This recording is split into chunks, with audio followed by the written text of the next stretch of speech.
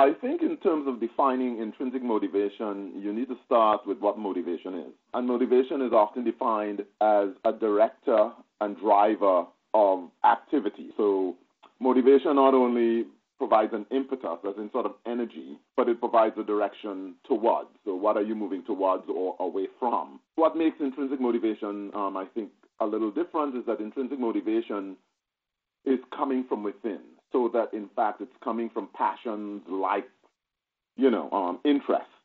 And so those are the things that are driving one.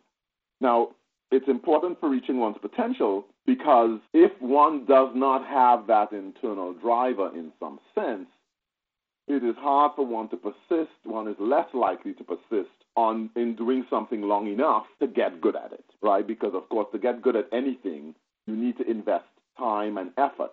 And so having an internal driver helps you actually stick with something for long enough so that you get better at it. And it also is the thing that helps you stick with things when, in fact, the going gets tough. Because as one gets better at something, the challenges that one faces, increase.